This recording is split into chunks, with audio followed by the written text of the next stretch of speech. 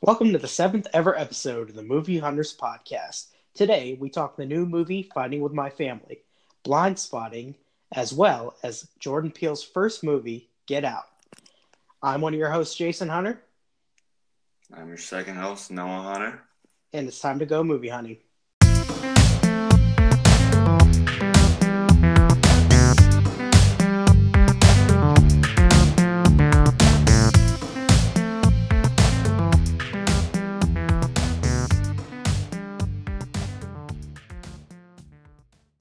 Hello, everyone, and welcome to the seventh ever episode of the Movie Hunters Podcast, the podcast where two brothers with the last name Hunter get together and talk movies. Noah, how's it going? It's going pretty good. How's your week been? It's been all right. I got a little belly ache today because I drank milk, and I'm Asian and I shouldn't drink milk. I'm not Asian, and I do milk fine. I think we should drop little hints in about who we are throughout this podcast, and as people listen, they're gonna be like, "What? These guys are brothers? The redhead guy and the Asian guy?" Yeah, we've kind of been doing that already Yeah. because you were taking shots at my heritage last week. Accidentally. Accidentally.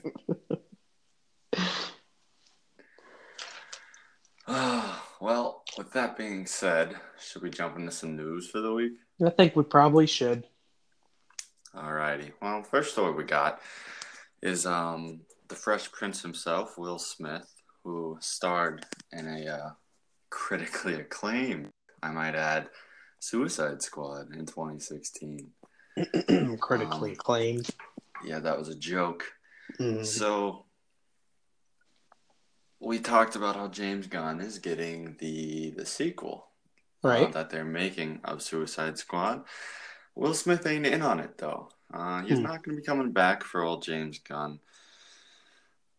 Why do you think this is? And is this a good thing for this movie? Is it a setback for this movie? What are your first reactions to this?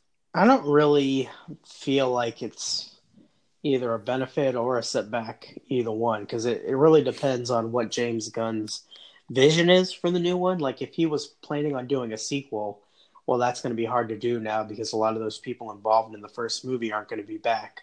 What do you just I'm have? pretty sure it's just I think he plans on doing a reboot from what I Right. heard. I don't think it's going to be a sequel. So if he was doing a reboot, then Will Smith's character didn't necessarily need to be in it. He could do a reboot without that character. And frankly, if I'm being honest, while I like Will Smith, I can't think of how Will Smith's character from the first film would fit in with James Gunn's aesthetic that we've seen in Guardians of the Galaxy and some of his previous films like Super.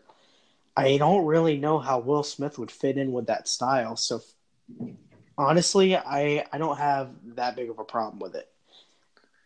When you say that, is there anyone from the cast from the 2016 Suicide Squad that you think would fit, that is who you either want to see come back or who would work well with James Gunn if he or she comes back? The only one I can think of would be Margot Robbie as Harley Quinn. Yeah. I think Margot Robbie was the best part about that movie, and I think that she could fit into James Gunn's aesthetic the best out of anybody who was in that first movie. Joel Kinnaman, he couldn't really fit into that world. A lot of those other villains, maybe Boomerang.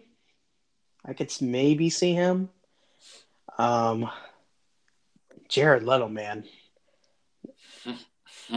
Is he coming back? Do we know if Jared Leto's I don't know. If he's even doing another DC movie? I don't even know. And after that performance, they shouldn't give him another shot. Have Joaquin Phoenix be in this one?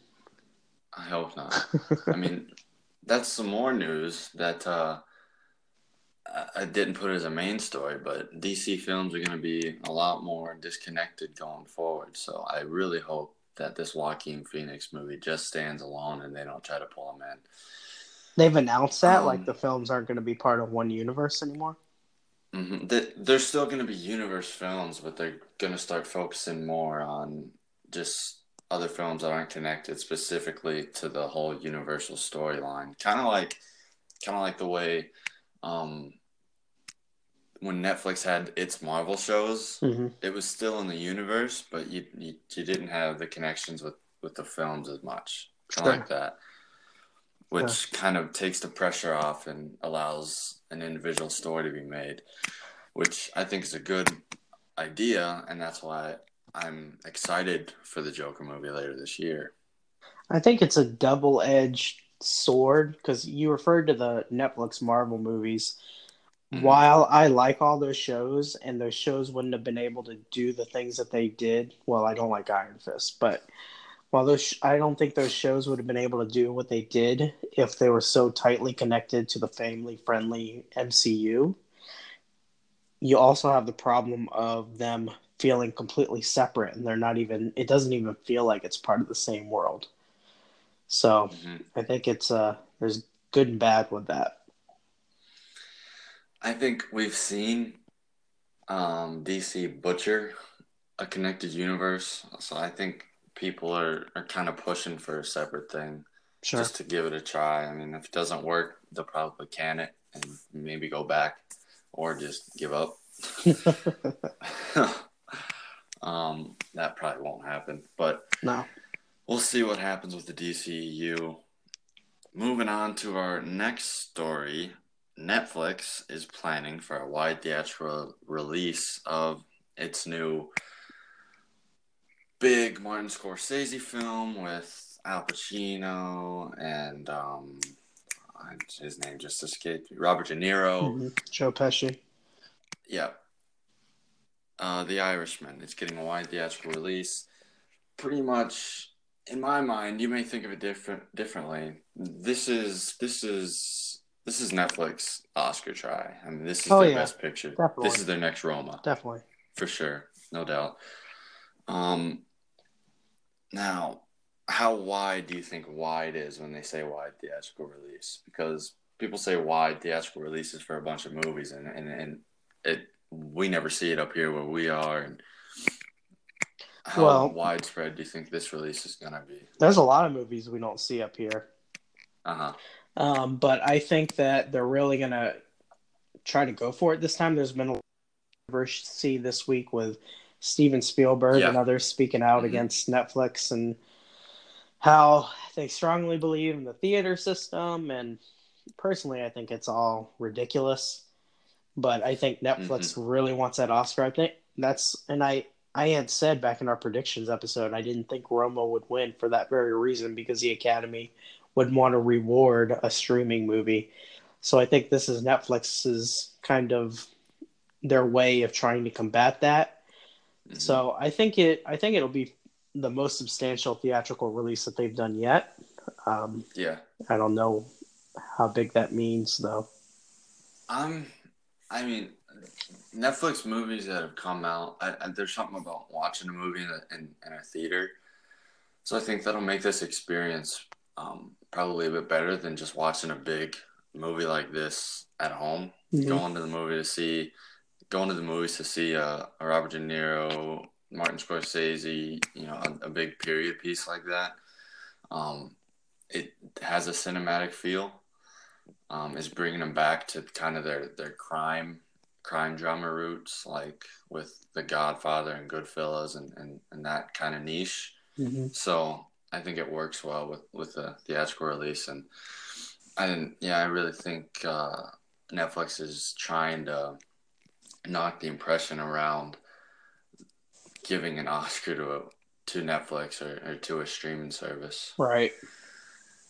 and I think they probably will have success with that. I think, judging It'll by with the way Black Panther performed and how progressive, I guess you could say they are right now, I think that the kind of trend towards not discriminating against a movie because it's streaming might be going away. I don't know if it's this movie that does it mm-hmm. or maybe next year or what, but I think this movie will move it in the right direction.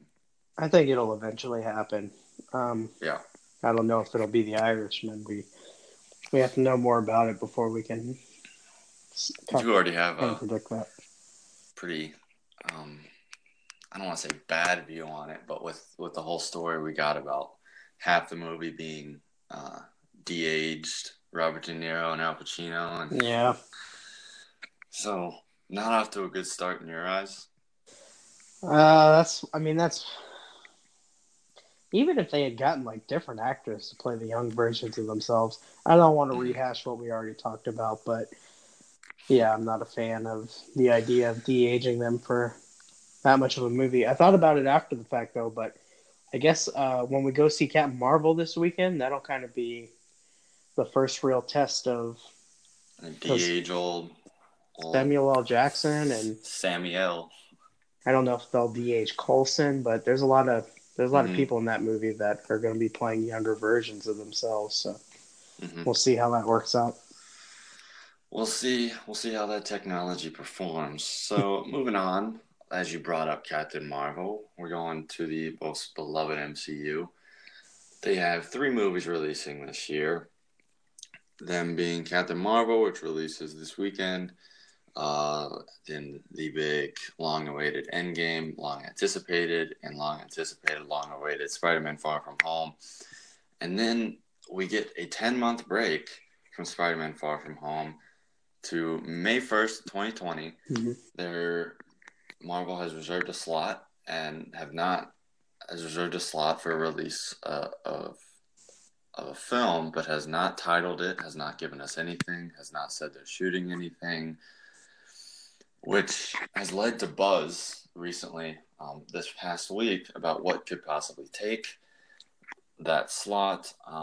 So what do you think could take that slot? And given this being basically what kicks off phase 4, where do you think they're going to want to take this next phase after the whole Infinity War saga for the past 10 years? Spider-Man is a Sony franchise, so it could be that Far From Home was even announced and promoted because it's a Sony film and Disney doesn't have kind of jurisdiction over them in terms of how they market stuff. But it's possible that we don't know what it is because they're holding all their cards until we learn more about what happens in Endgame, who comes back, who doesn't. And so they may not want to announce something before we see that movie. Otherwise, it may just be something where it's a follow-up to kind of the events of Captain Marvel and Endgame. Maybe it's something having to do with the Skrulls. That's a possibility. I think it's really based all on what we see from these next 2 movies. I think they're just kind of they don't have to say too much yet, so why do it before Endgame comes out? So, what would your prediction be for that film? Because we have a few confirmed films, nothing that has been confirmed to start shooting. Like we have the Black Widow movie is confirmed; they have a director for it. Doctor Strange's sequel, the Black Panther sequel, or could we see something out of left field and something we haven't really heard about? I mean, it could be another Thor movie because Chris Hemsworth has said we might be seeing more of that. There's no real telling what it could be. I mean, judging by what's come out, like the order of things that have come out of those films, I would say the next one we'd be in line for would probably be Doctor Strange because we've waited the longest since the first movie or the last Doctor Strange movie to have the next sequel. Like everything else has come out since that Doctor Strange, so could be that. Again, I think we won't really know until we see Endgame. We'll have a better idea of it. I personally probably lean towards the Black Widow. Given the big release of Black Panther last year and the winnings it had and people are really wanting this Black Widow movie. The only reason I might not choose Black Widow is because Captain Marvel's coming out and that's going to be their first female-led film.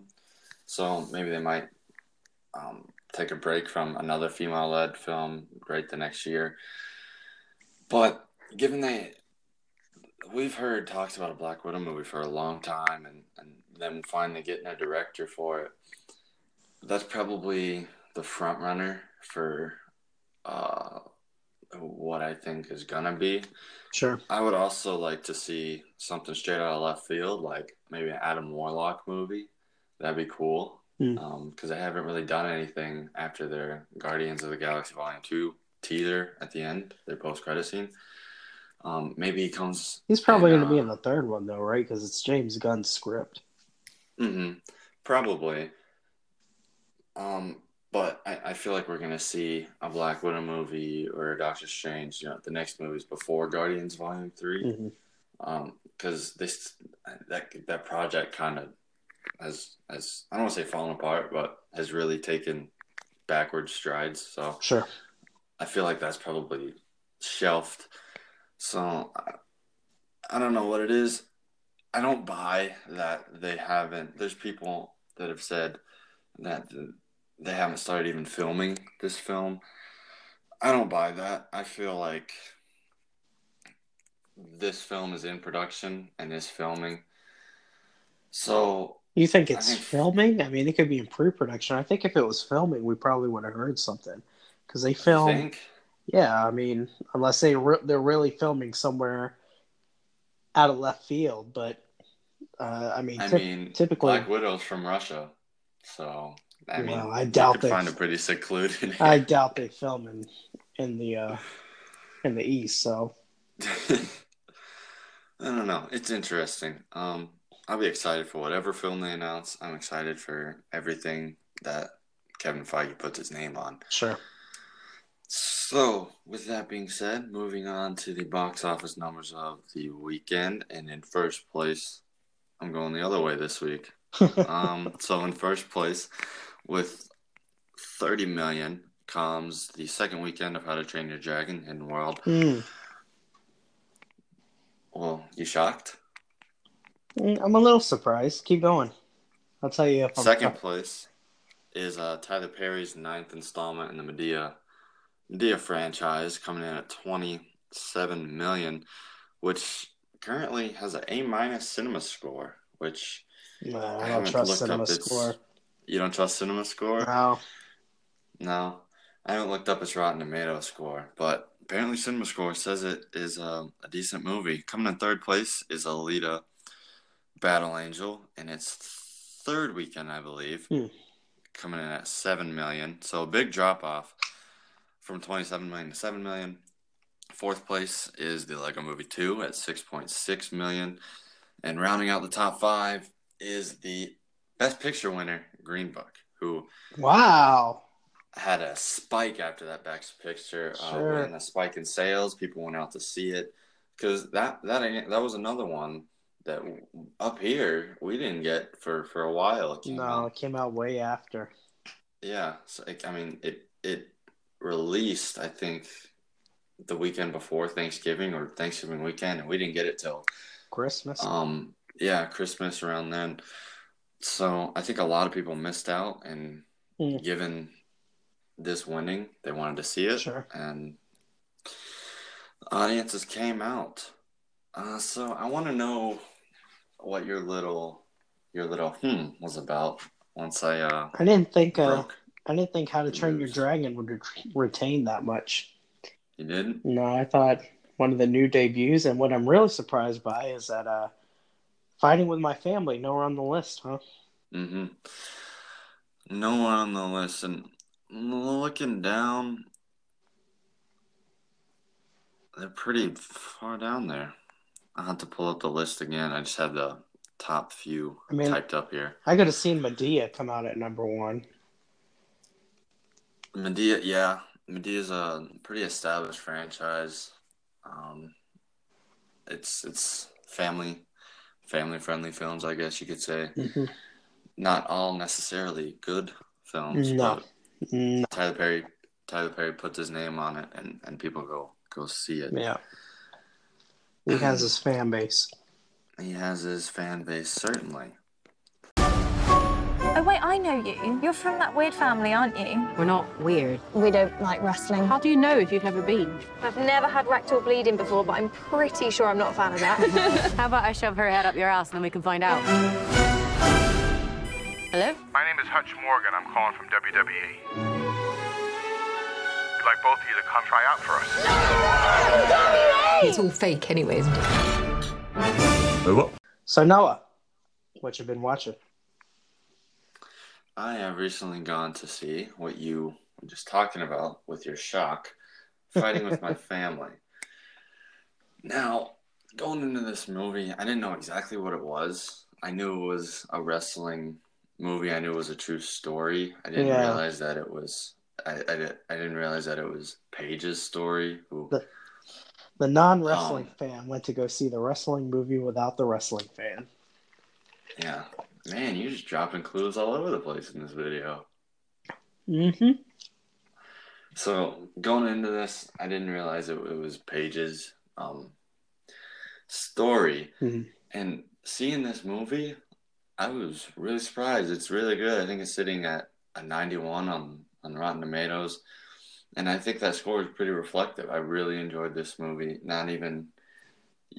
The big point that I want to drive across is a lot of people, maybe that's why it didn't do so well in the box office, is because people see a wrestling movie and they think it's a niche thing. Right. You got to be a wrestling fan. I'm not the biggest wrestling fan at all, and I really enjoyed this movie. I expected this movie to be kind of just a comedy that got what's his name? Nick Kroll, I think's his name. Yeah, Nick Kroll's in it. So no, not Nick Kroll, not Nick Frost. No, what is his name? Nick Frost. Nick Frost, yeah. And so I expected this to kind of be a comedy with a little bit of drama, given it was a true story. I wasn't expecting the drama to really land with me. Mm-hmm. But this is very well acted. Throughout the whole movie, it's about Paige's character and her brother and how they've been wrestling their whole life, and they both finally get the call to come try out for the WWE for the developmental program. And Mm-hmm. Paige gets the nod and her brother doesn't. And instead of really it focuses in on Paige's story, but I like how it puts focus on the brother's story as well. So you see both sides of that. And the actor that played her brother, I'll have to pull up his name, but the emotion that he has in this film throughout, I think he kind of steals the show. There's a specific scene in this movie after a bar fight where he kind of steals the show and he kind of elevates above everyone. But Paige's character has those moments too. There was I felt like the comedy maybe was a little bit overwhelming, where they could have went more dramatic with a certain scene and kind of extend it, and they kind of do like a comedic break. There were some scenes like that I found annoying, where I wanted more, but nothing that I would really dock it for, nothing important. The Rock makes his appearance in here, which is exactly what you would expect it to be. He makes appearance to put butts in seats, so he makes an appearance so the studio can say he's in the movie. Basically, he has a few words that he talks to Paige, and there's a scene where he talks to Paige, which happened in real life, so it makes sense why they put it in. But a lot of times it felt like, yeah, The Rock was just in here to be in here to promote this movie. In terms of sticking to Paige's actual story, in an interview with her, I forget who did the interview, but she said that she felt like it stuck to her story pretty well. There obviously, with any kind of biopic, there's going to be straying away from the story for liberty certain taken purposes. Yeah. But she said she really enjoyed how it portrayed her story. And given after seeing this movie, I kind of did some research of my own of her story, and a lot of the stuff checks out. There was actually a documentary, and you being a wrestling fan didn't even know about this. There was a documentary called Fighting with My Family about Paige's story that was released. I knew about I it. think. I hadn't Oh, seen you it. did? Yeah, it was because that's what prompted. I think The Rock saw the documentary, and then Yeah. Stephen Merchant, the writer director. Yeah, from what I understand, he saw the documentary and went to Paige and said, "I want to make a movie about this." And I guess it took a while for this to Get off the come to ground. be, but it did. And the timing is kind of interesting because at the moment this was shooting, Paige's career was kind of ending in a way. I guess that was kind of bittersweet for her to see that. Yeah. All in all, I would probably give this a high. We happy. Oh wow. Yeah, a high. I think you should definitely go see it, regardless of if you're a wrestling fan or not. There's great moments of comedy in this. And it really kind of makes you appreciate the art of wrestling. How it's not just fake, it's fixed. They say, Sure. and how pulling off those moves isn't easy. Not anyone can ever do it. It touches on that. There's the dramatic story itself that is performed really well throughout. Yeah, you should definitely go see this. Support this movie. Get it up in the top 5 in the box office rankings. Wow. I was hesitant about this movie because it's a WWE Studios movie, and all their movies are pretty awful. Like, they've made movies before, and they're schlock. And when I saw the Rotten Tomatoes scores that this was getting, I was really blown away by how well it was doing. Stephen Merchant, the writer-director, he was, I believe he was the co-creator of The British Office. Yeah, he was. Along with Ricky Gervais. Mm-hmm. And, well, even not having seen it myself, if it's made you appreciate wrestling, I already like it. Has this been your lifelong goal? So, Jason. Yes? The question is, what have you been watching? I'll tell you what I've been watching. I've been watching the 2018 movie Blind Spotting. Blind Spotting is a film that was written and starring by Daveed Diggs and Rafael Casal, I think is how you pronounce his name. These two friends, Daveed Diggs is more notable for being in a lot of other things like Blackish. He was in Hamilton. Rafael Casal, I think this was his first major role. But these guys wrote this film together. They've known each other for a long time. And then a friend of theirs, Carlos Lopez Estrada, directed it. And basically what the film is about is it takes place in the Bay Area, San Francisco. And Daveed Diggs' character is, he has 3 days left on his parole. And he has to stay in a halfway house and everything for a crime he committed, which you see later on the kind of explanation behind what that was. And so he has 3 days left on his parole, and at the very beginning of the movie, he sees a cop shoot a guy that's running away. He shoots the guy in the back, and this kind of like scars him. And so basically the movie follows this guy over the course of 3 days. He's having to deal with this, but honestly, as much as that description sounds kind of heavy and dramatic, the film is pretty much entirely a comedy.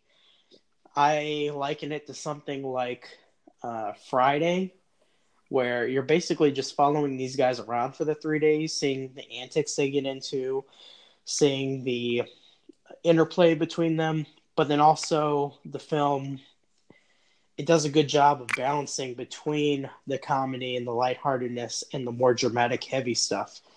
And at first, the film almost feels kind of want to say like corny.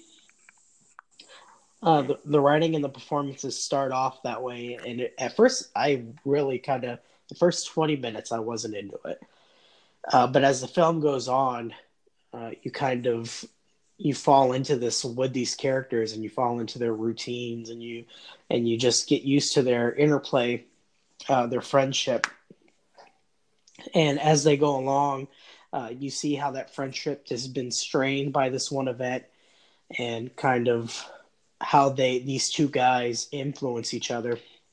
But it does a good job of, when it's getting too heavy, it goes back to the lighthearted stuff, and then vice versa.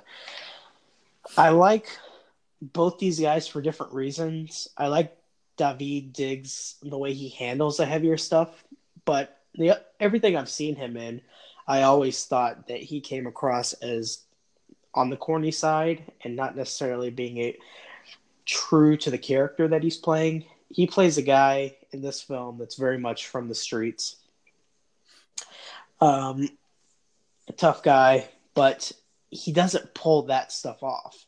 Like, you can tell that he has a hard time conveying that, because that's not who he is as a person.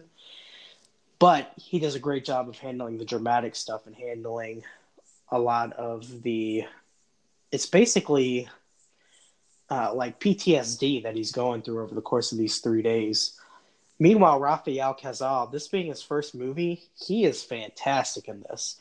I watched an interview that he did after watching the film, and it's night and day. These are two different people, but you would never have guessed that watching the film. The film does a good job of building tension, and eventually it gets up to a point where there's this big dramatic scene at the end of the film that it's been culminating to. But again, the film does such a good job of, while you feel the tension, while you feel things building to a climax, it's all an undercurrent that's underneath the comedy in the film, the lightheartedness. And you really see these characters go to some dark places, and watching them turn is amazing. I highly recommend this movie. It's definitely, retroactively, it's been added to one of my favorite films of 2018 list. I really wish, honestly, that it's filmed so well. It's got a unique vision. These three guys, the writers, the actor, and the director, kind of, you can tell they work together, and they've worked together for a long time. And it's such a unique vision. The directing is great. The visuals are great. I kind of wish it came out in 4K. Unfortunately, all they've put out is a Blu-ray. I think on iTunes it's out in 4K. So if you can watch it in 4K, I can even tell just by watching the Blu-ray version how great the 4K transfer how much that would add to the film. But I definitely This isn't a tech show. This isn't a tech show. I usually have to tell you that. Speak for everyone who watches Blu-ray. I usually have to tell you that. This is for everyone who watches Blu-rays. I got you guys. So anyway, if I had to give this a score, I'm kind of right there with what you gave Fighting With My Family. I noticed that I give this score a lot, but this one is on the very high end of that. It's a very high. We happy? Yeah, we happy. So very, very high. Very high. So you say Rafael Casal, is that how you pronounce his name? Yeah, I think so. You think his performance was snubbed in terms of Oscar talks? When I kind of consider who was nominated, who would you take out? Yeah. Honestly, I'd take out Rami Malek. But And Hawk before. Yeah. For First Reformed. Yeah, definitely. I mean, it's his first big performance in a film. I think he's got a great career ahead of him. Mm-hmm. Frankly, this film is only now, like at the beginning of this year, seeming to get kind of the recognition it deserves, because the marketing for this was horrible. It does not depict the movie correctly. So I think people are just now getting around to watching it. And pretty much non-existent. Yeah. What was there was bad. It didn't. It portrayed the movie like it was, I don't know, like Green Book or something when it's not. Mm-hmm. Well, there you have it. You guys got 2 movies to watch, 2 recommendations. Go watch both of them. Go watch them. Cuz, I'm gonna have to let that marinate one time. Bruh, if you're really about that life, this the come up right here. Plus 3 bills ain't nothing but a small thing to a giant like yourself. I say let's make moves. You throw me that 300 right there. I'm gonna clip the woo-wop to the rear view, and less is more, you dig? Clip the wall to the rear view? By far. Fast. What'd he say? Oh, I have no idea.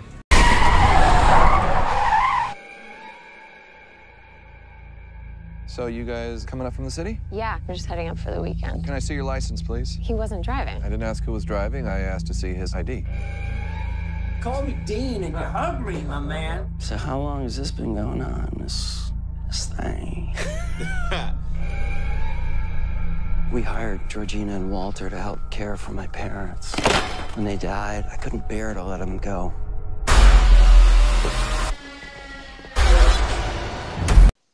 In 2017, Jordan Peele's directorial debut, Get Out, was released to mass acclaim. Starring Daniel Kaluuya, Allison Williams, Bradley Whitford, Catherine Keener, and Lil Rel Howery, Get Out is a satirical take on the horror genre. Kaluuya's Chris visits his girlfriend Rose's parents for the weekend in what is a retelling of the classic Guess Who's Coming to Dinner with a sinister twist. Jordan Peele's next film, Us, will be releasing later this month.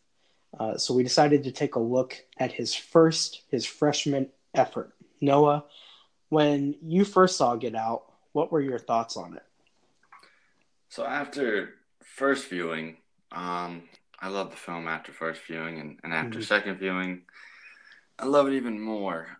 In 2016, he wrote 2016, 2015. Back then, he co-wrote that movie Keanu. And he starred with Keegan-Michael Key, and I remember watching that. And I don't remember if it was just me being young or if it stands the test of time. I haven't seen it, but from what I remember, I really liked that. I felt like it was funny and it didn't take itself seriously, and it worked. Sure. So from that and throughout their comedy show, Key and Peele, Keegan-Michael Key and Jordan Peele have been a favorite of mine, and I'm sure yours as well. So before I even saw this movie, seeing Jordan Peele's name on it was an instant kind of turn on. Sure. For this movie. So I really enjoyed it, and he takes a real risk here in going the horror route for his debut. Right. Kind of something not many people were expecting. And throughout the movie, and when we watched the second one, I kind of pointed this out to you. He kind of draws inspiration from horror greats like Kubrick, I said, and Roman Polanski. Kind of, I get the feel. He had a very atmospheric approach in it, and in the way he shot the movie and the visuals he gave. It keeps tension from scene to scene because of how he places the camera and the way it was edited. He handles his main message through kind of character interaction instead of boring monologues that give it up right away. Sure. So I feel like his message was conveyed throughout the movie very well, through the character interactions, and also I love the comedic breaks he gives us with Lil Rel's character. Yeah. I love him in this movie, and I really love this movie.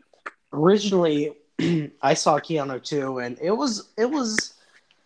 it's a fine one-time viewing. I would probably rate it right in the middle of the road. And I thought that they had directed that movie, but it wasn't. They didn't direct it, but they did write it. So when I saw the trailer initially for the first time for Get Out, I thought it was a comedy. And when his name pops up and the images that flash in that trailer, and there's a lot of imagery in that trailer that doesn't show up in the final film, but the trailer plays out like it's a comedy, and just based on its premise of it's basically just like Guess Who's Coming to Dinner, which has been told several times over in different films. It felt like, oh, it's this comedic premise, but the funny thing we're doing this time is that it's a horror movie.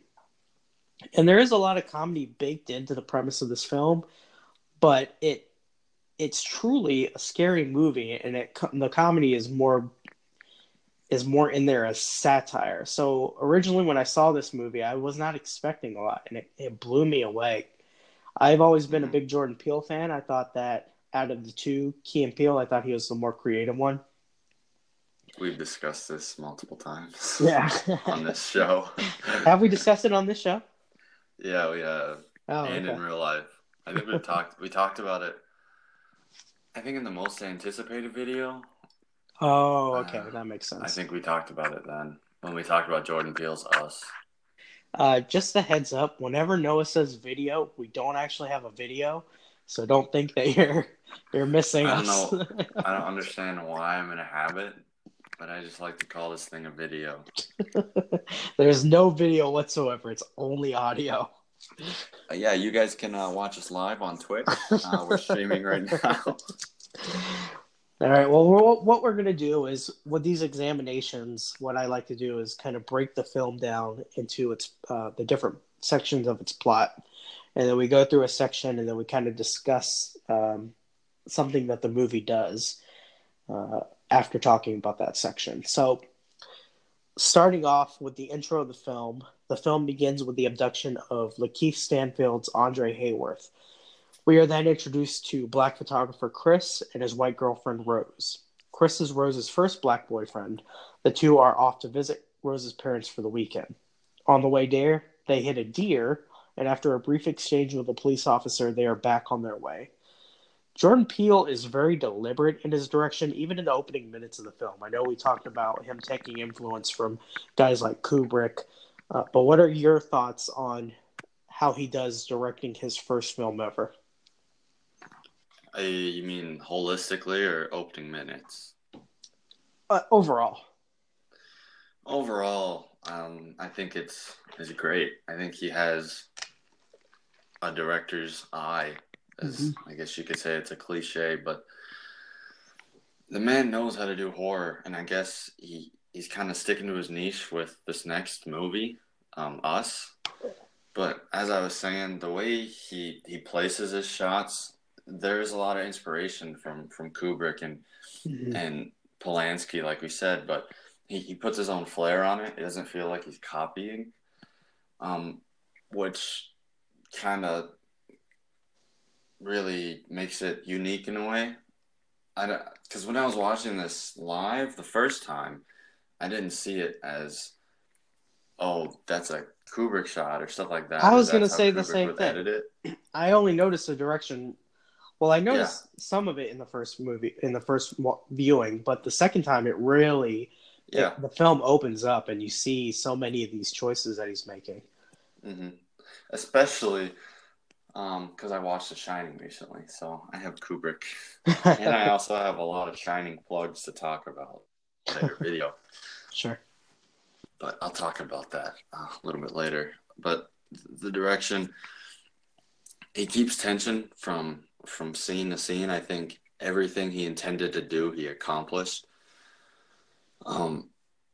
With this horror aspects and with this comedy aspects, I think it's just brilliantly, and even throughout the way it's edited, I think really portrays his vision for what he wanted to do. Everything is meticulous, and like we were saying, it really opens up. If you haven't watched this, we're going to get into deep spoilers, by the way. So if you haven't watched this at least once, I would recommend watching it twice, because on the second time, once you know what's going on in the movie, all of his choices have so much more meaning.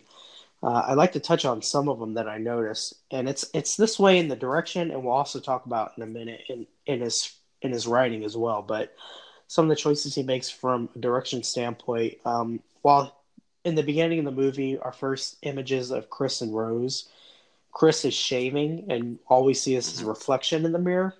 And then you juxtapose that to cutting back and forth with Rose looking through the glass and making a pastry choice, and it signifies her kind of like looking in at him and like choosing him for as if he was a product. When they get into the accident, when they hit the deer's blood is painted on Chris's side of the car, kind of signifying what's going to go on Foreshadowing. there. Foreshadowing, yeah.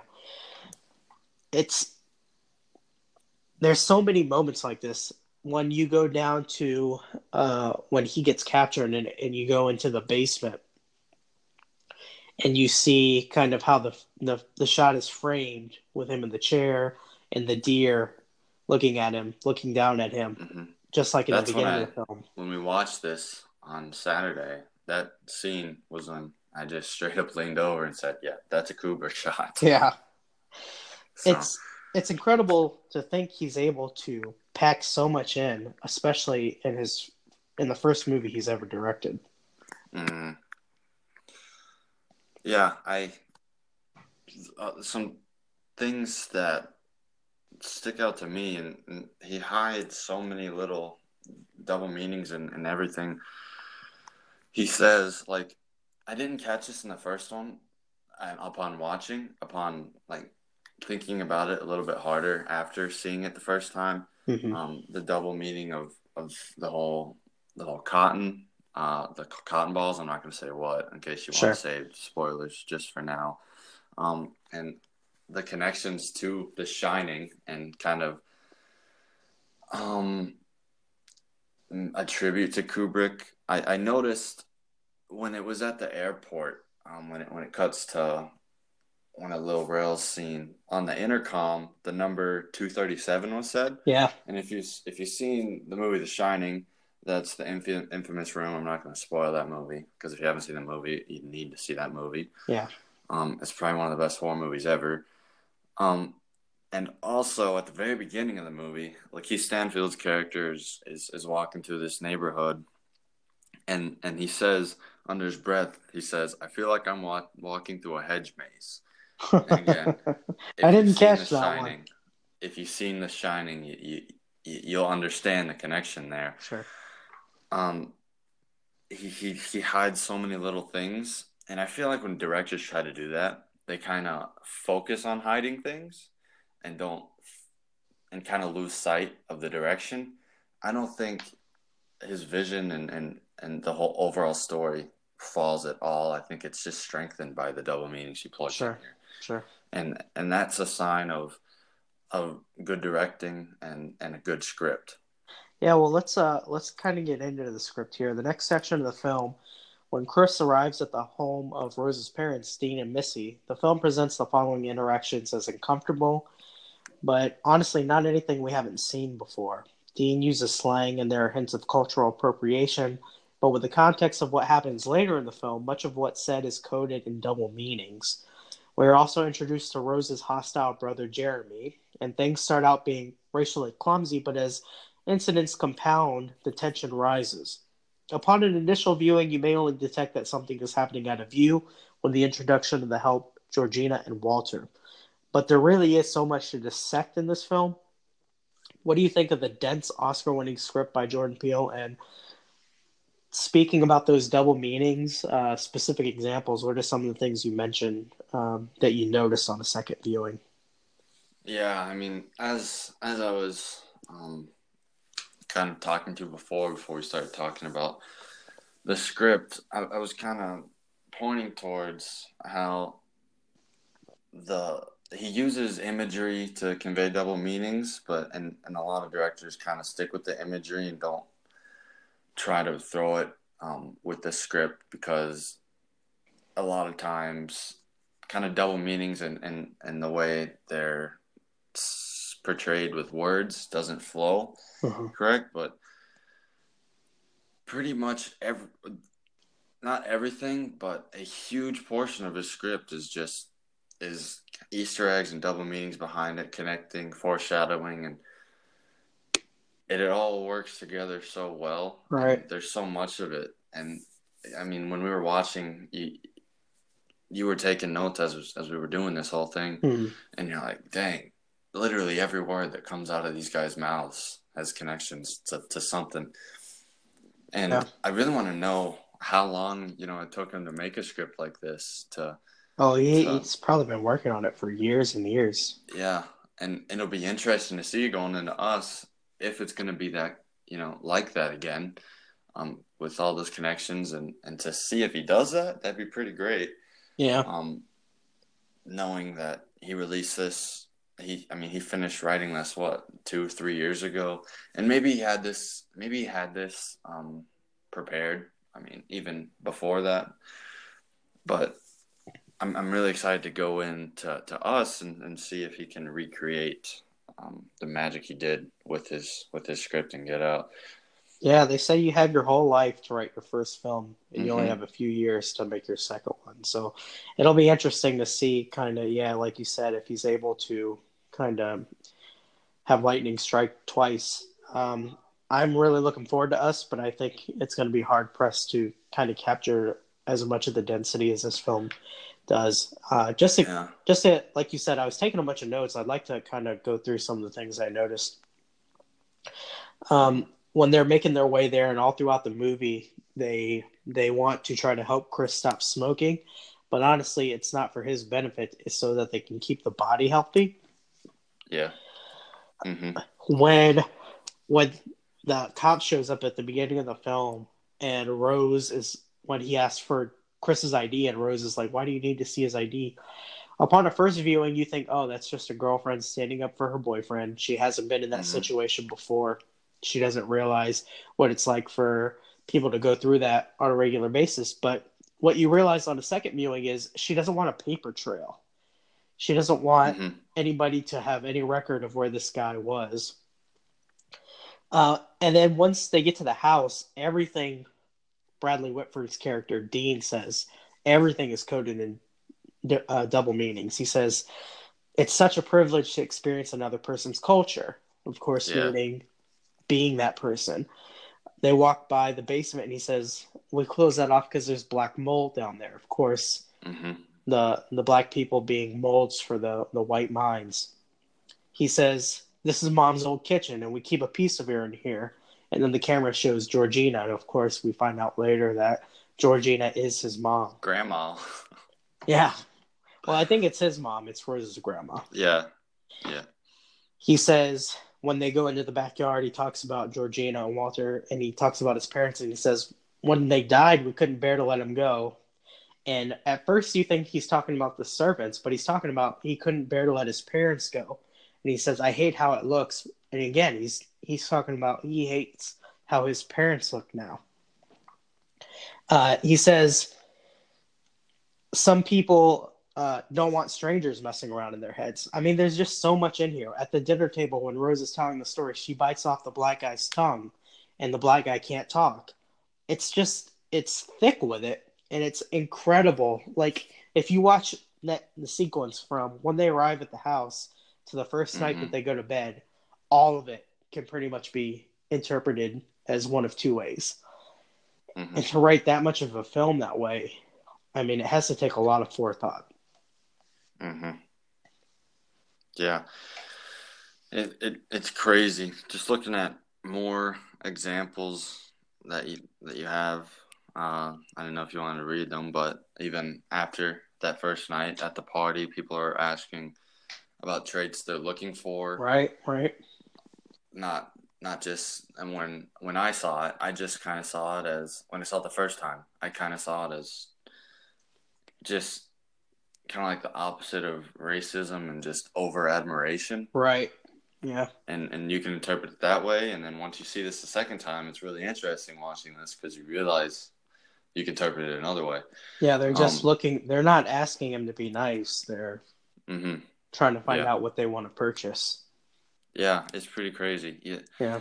This is a movie, it's definitely better if you watch twice. Yeah, it demands a second viewing.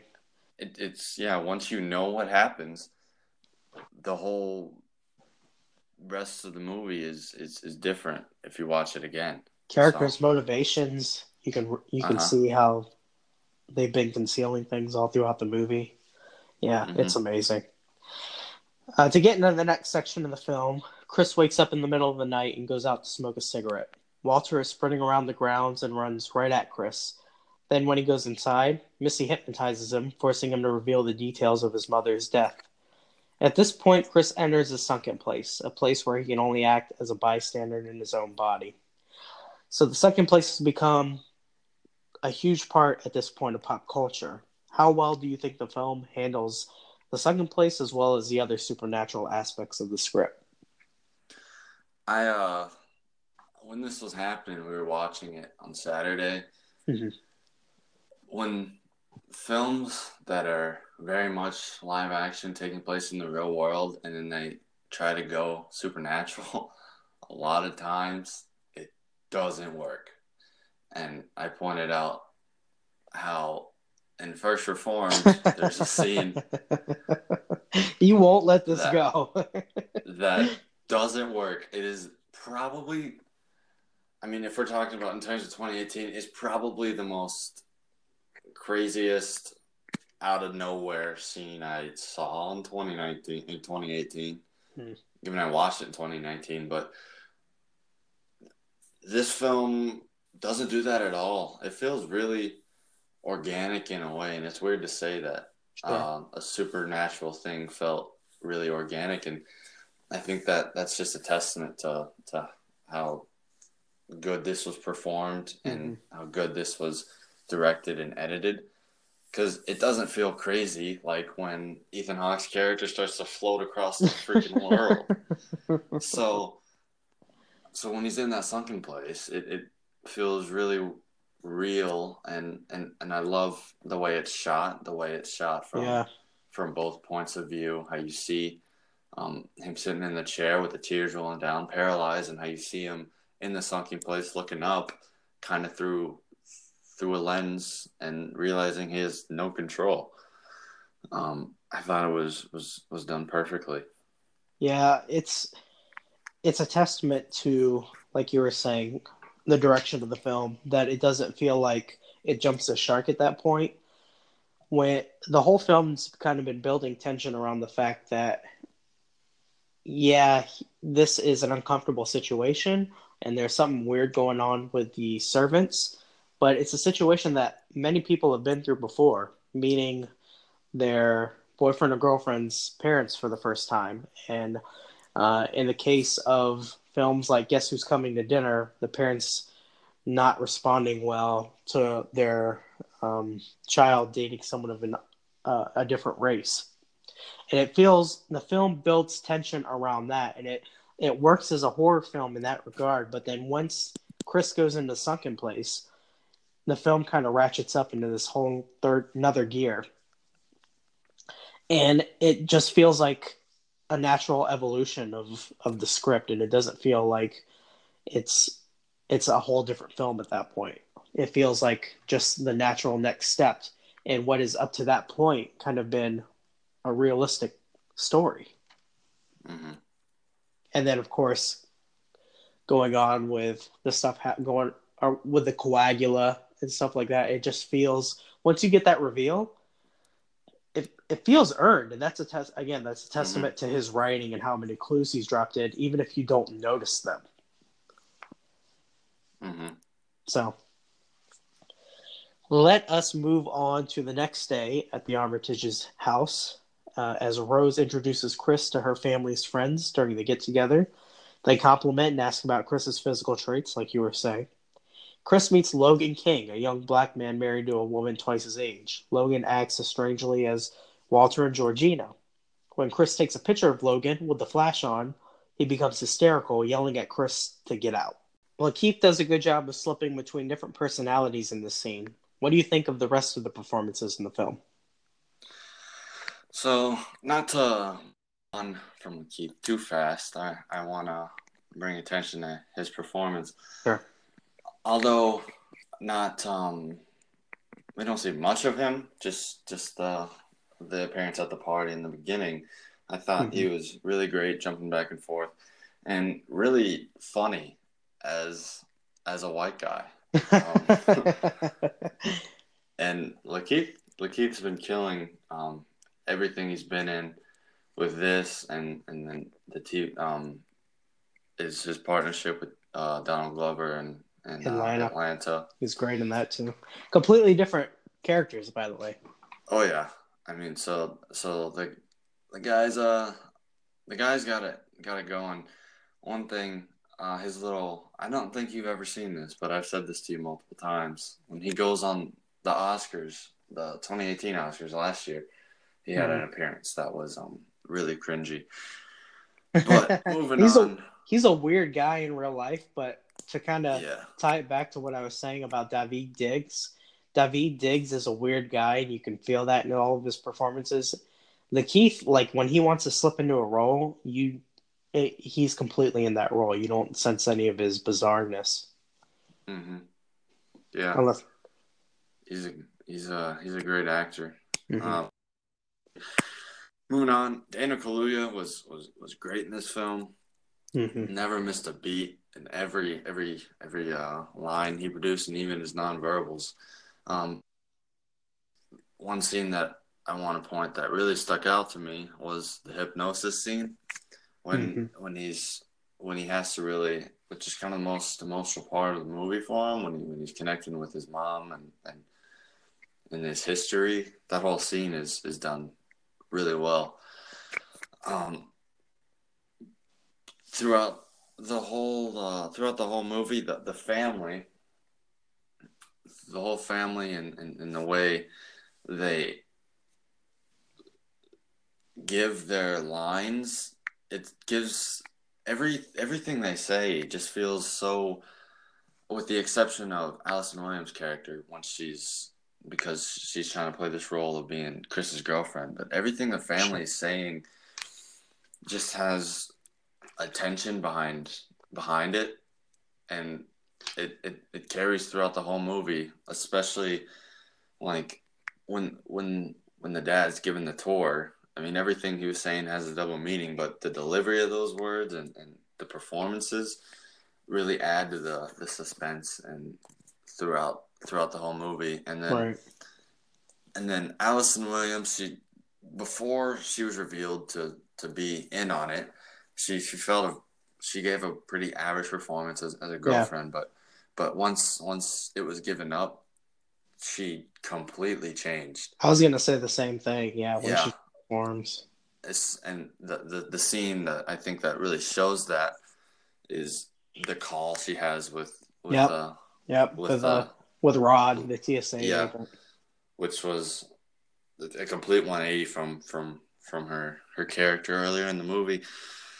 And it's incredible because in that moment, she's so stone-faced, but just in the way that she talks, you can still, she switches between these different emotions to kind of try to manipulate Rod, but the entire time her face is stone-faced, and it's amazing. Pretty crazy. Yeah.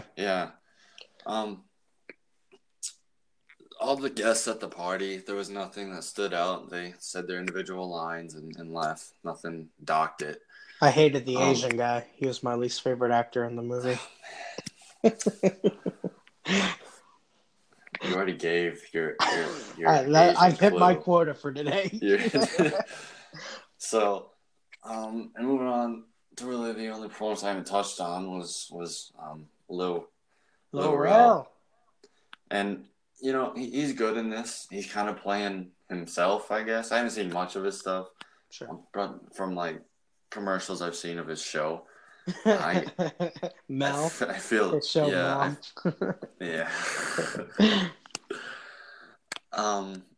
I feel like he's just playing himself, and not that it's bad. I mean, it works. So I don't dock it for anything. It didn't really stand out to me. He was good comedic relief when the story needed it, but the performances were great in this movie. Notably, Daniel Kaluuya for me and Allison Williams at the end.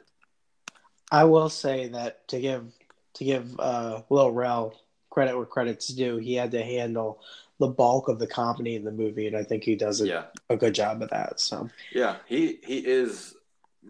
I mean, aside from a few lines in the beginning of the movie from Chris and Allison, he's all the comedy in the movie.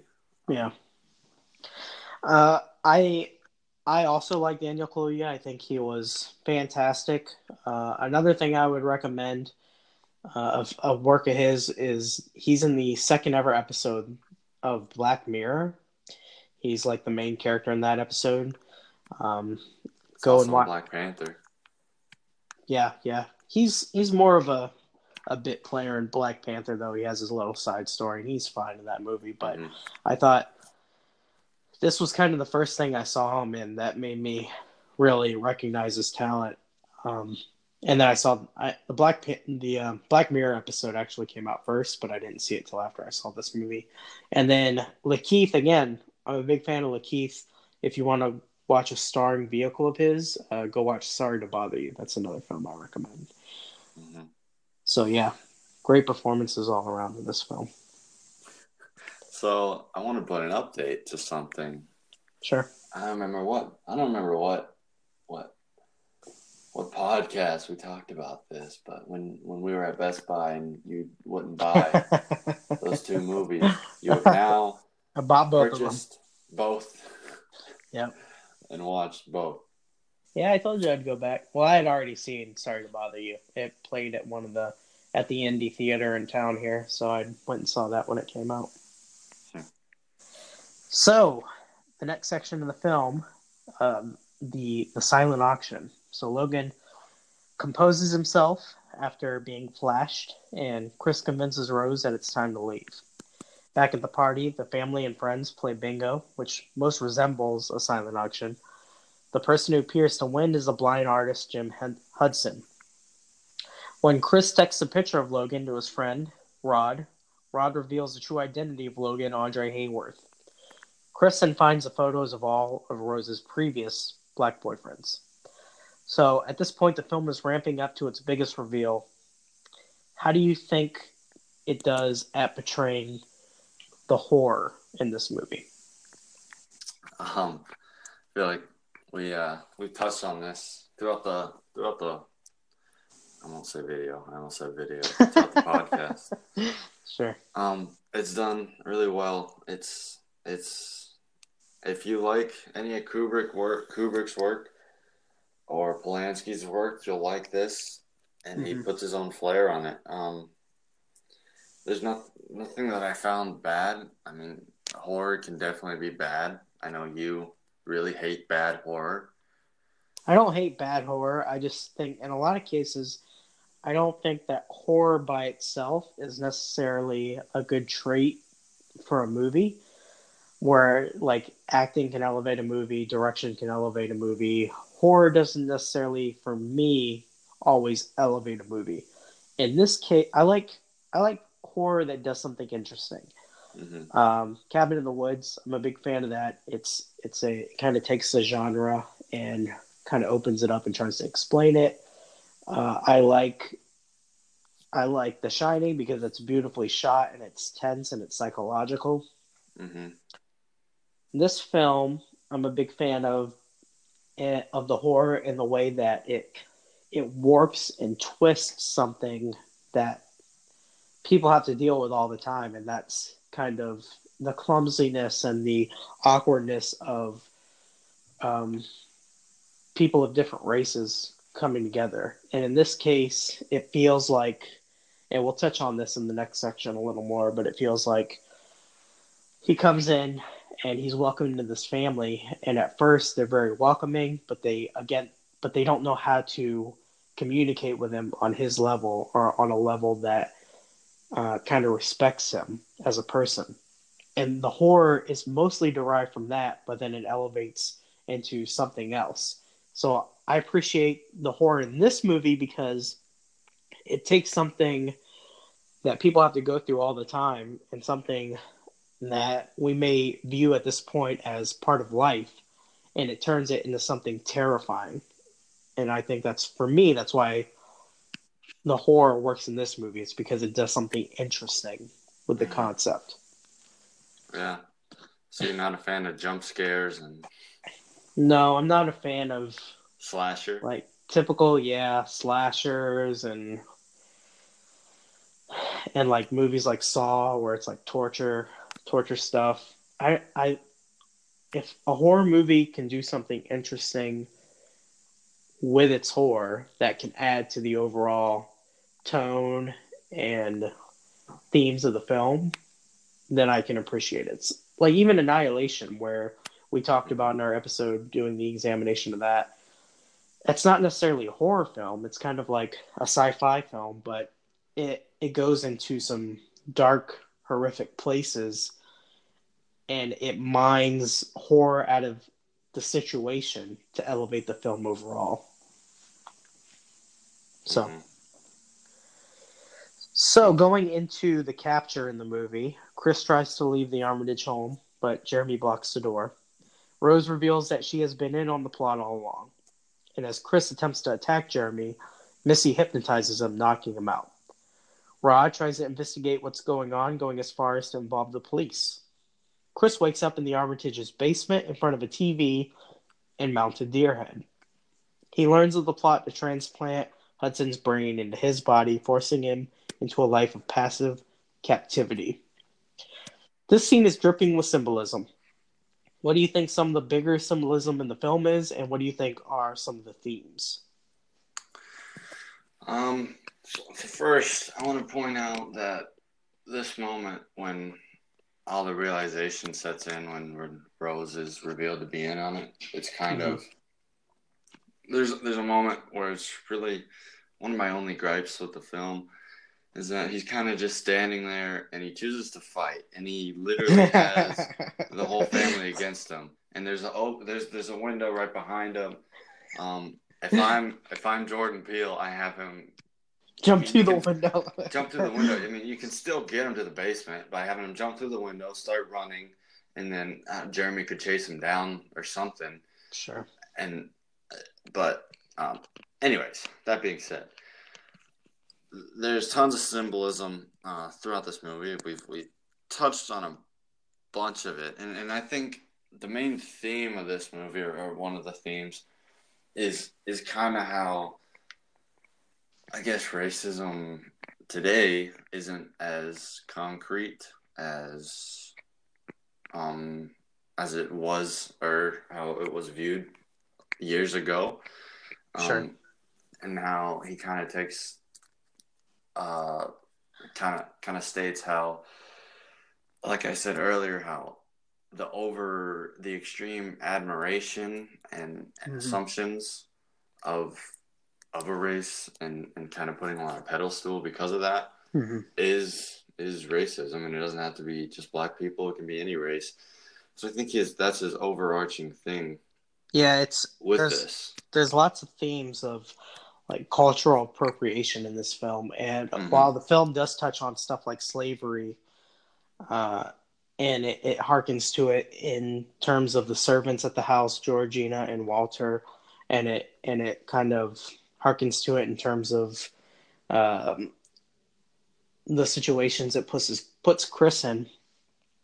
I think really it's kind of an inverse of what we typically expect from films touching on themes like slavery, where these people don't hate him.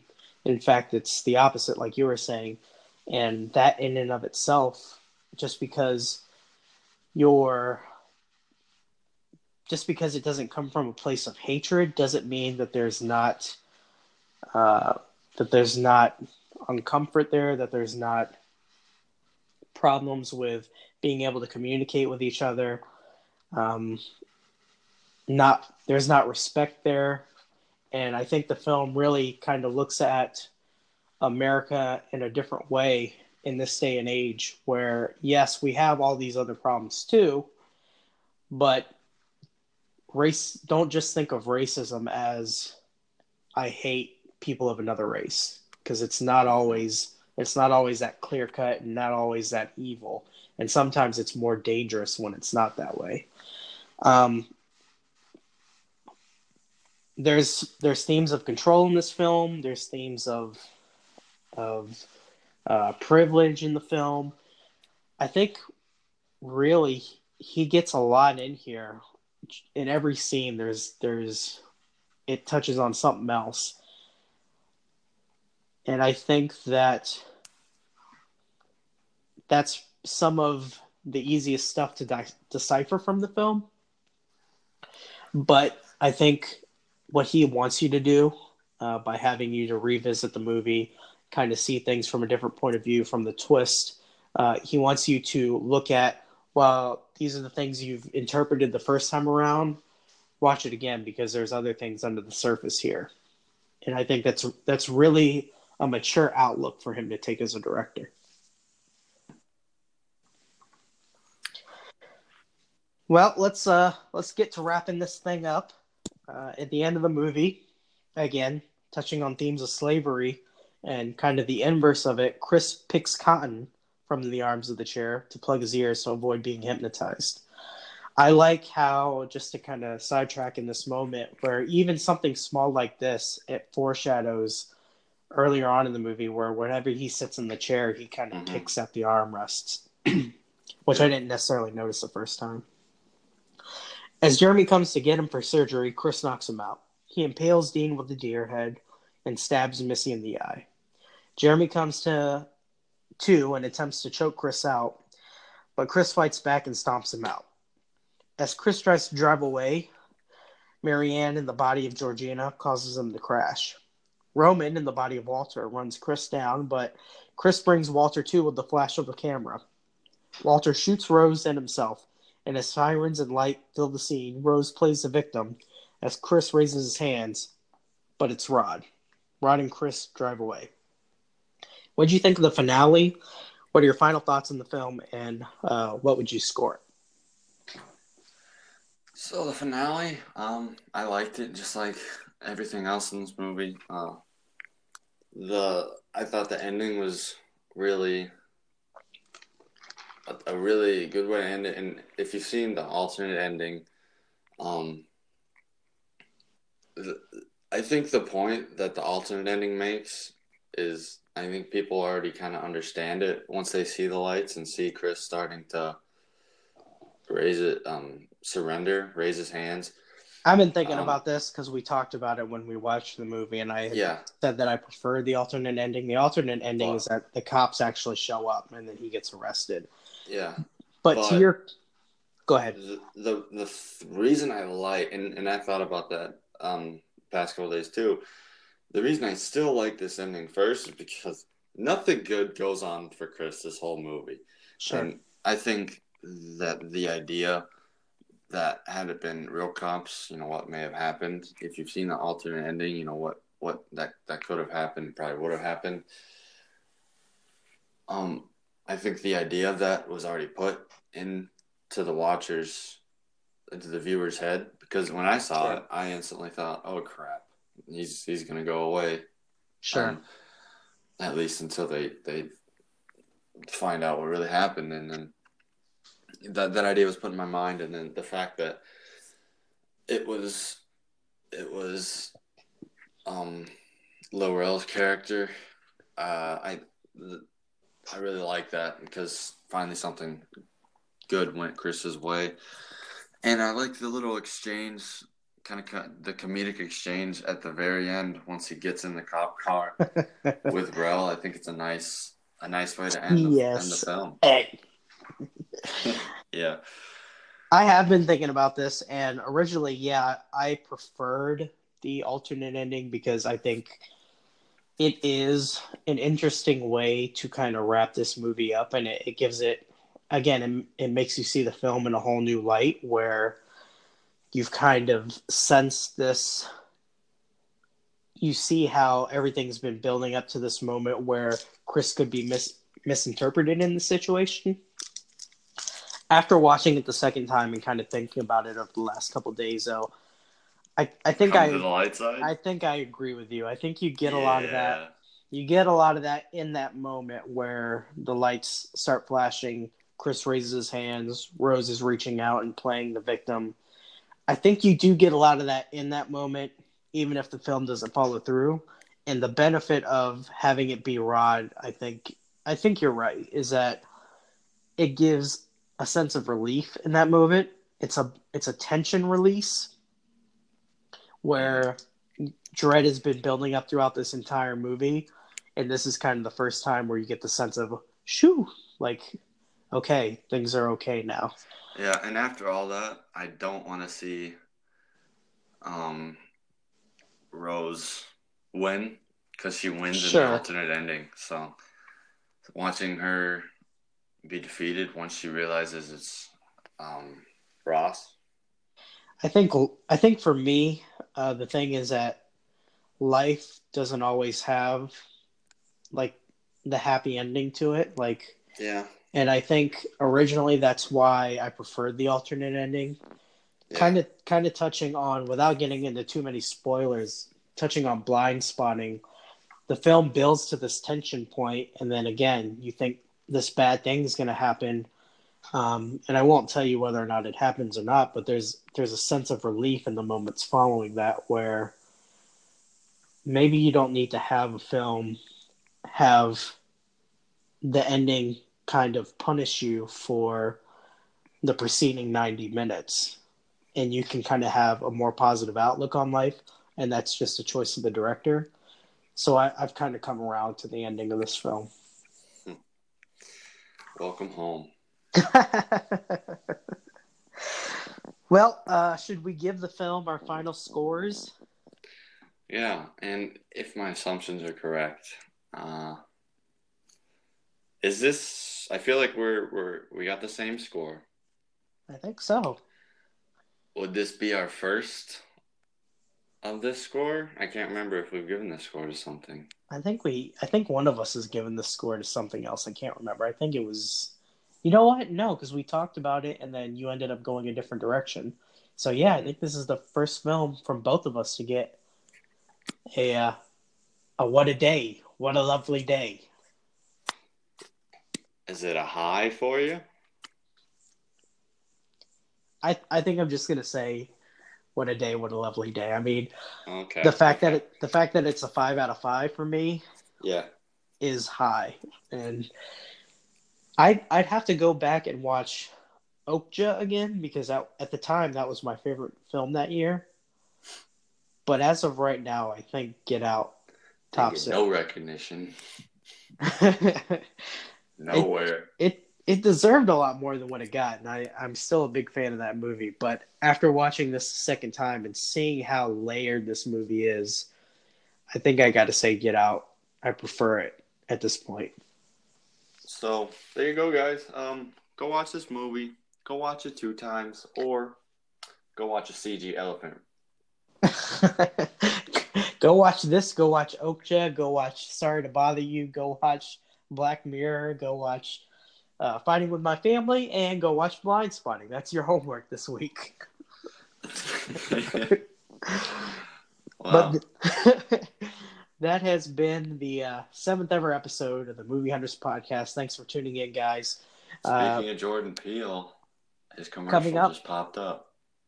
Coming up in 3 weeks, we will be watching Us and giving our review of that. But next week, we'll be reviewing the new MCU movie, Captain Marvel. And then the week after that, we'll be doing our review of the next Netflix film, Frontier. I'm blanking on the name of it. Frontier. Mm-hmm. What is it? Triple Frontier. That's what it's called. So to make sure that you're here to listen to these episodes coming up, you don't want to miss them, make sure to like, subscribe, comment on the platform of your choice: Apple Podcast, Google Podcasts, Spotify, Overcast, Breaker, Radio Public, Anchor, Overcast, Pocket Cast. We're everywhere. Until next time, guys, come movie hunt with us.